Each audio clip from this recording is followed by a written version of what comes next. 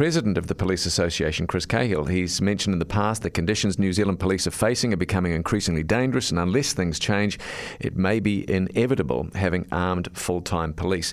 He joins us now. Very good afternoon to you, Chris. Hello, Chris. Good afternoon. Mate, thank you very much for coming on the show. So can we ask, from a personal point of view, Chris, are you in favour of arming our police 24/7? Unfortunately, I am. And it's been reluctant that I've had to come to that position, but it's what I've seen out there in our communities and what are reported to me. I think it's good to put some things in perspective and context. So nearly every police patrol car you see out there today will have firearms in it. And that's because of the need around the number of firearms incidents police are getting sent to. We've been saying for a number of years what our members are seeing. Police are now recording that data much better. So it's nearly an event a day where a member of the public in New Zealand are either threatened with a firearm or haven't presented that then or a police officer.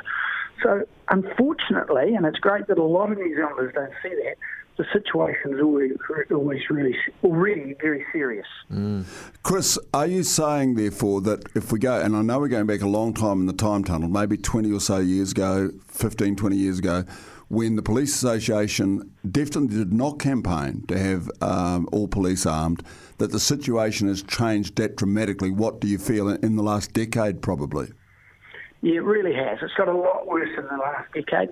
There's a number of reasons to it. I mean, without a doubt, in recent times, the biggest change has been the 501 deportees coming back from Australia and the ramp up in the gang violence and the level of gang violence. But it's also the availability of firearms. The increase in the thefts of firearms is going up, big increases in the last 3 years. Those firearms all end up in the hands of criminals. But just on these armed response teams, there is a safety thing around them as well. These are highly trained, expert police officers who can attend these dangerous incidents. If they don't, you're going to have other police officers that still have to attend them. And while they're trained, they're not trained at the same level. So there is safety considerations for both police and, more importantly, the public with these armed response teams. So, Chris, if you went to arming of every policeman or woman out there and carrying a Glock on their hips, so to speak, there'd have to be a huge amount of training go into this then, wouldn't there? I mean, logistically, it's huge. Yes, training will be very important. It's got to make sure the officers are very comfortable with those firearms and clearly trained in scenarios around it. But it is interesting, what a lot of people don't recognise is Nielsen surveyed the general public of New Zealand this year. 61% of them were in favour of general arming. Now, I'm the first to point out that would have probably been influenced to some degree by Christchurch, but even before that, back in 2017, it was 55%.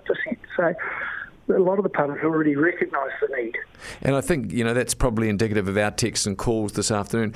What would you say to the argument that people often put forward, and I've put it forward myself on occasions? You've got a young policeman or woman just out of training college. They're only very, very youthful, might be early 20s. Even though they've had their training, they're still they don't have that life experience. They're nervous. They just don't have the work experience either in the force, and they've got this really advanced weapon at their disposal that things can go wrong with that.